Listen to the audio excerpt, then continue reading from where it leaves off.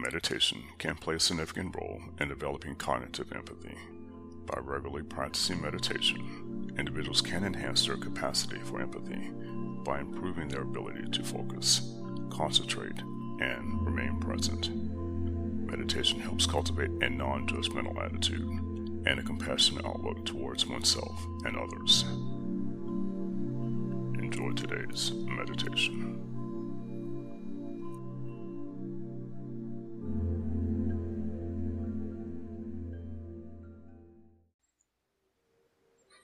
Welcome to Calming Guided Meditation.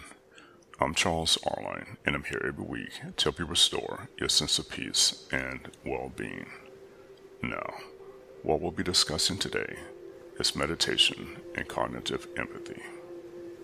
Meditation and cognitive empathy are two distinct concepts, but they can complement each other and be practiced together to enhance one's emotional intelligence and interpersonal skills. Meditation is a practice that involves training the mind to focus and redirect thoughts, often through techniques such as mindfulness or concentration. It has been practiced for thousands of years and is known to have various benefits for mental, emotional, and physical well-being. Through regular meditation, individuals can cultivate a sense of calm, clarity, and self-awareness. Cognitive empathy, on the other hand, refers to the ability to understand and share the thoughts, emotions, and perspectives of others.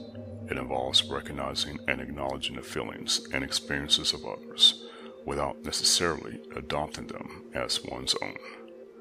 Cognitive empathy allows individuals to develop a deeper understanding of others, which can lead to improved communication, conflict resolution, and compassionate actions. When practiced together, meditation can enhance cognitive empathy by fostering qualities such as present moment awareness, non-judgment, and compassion.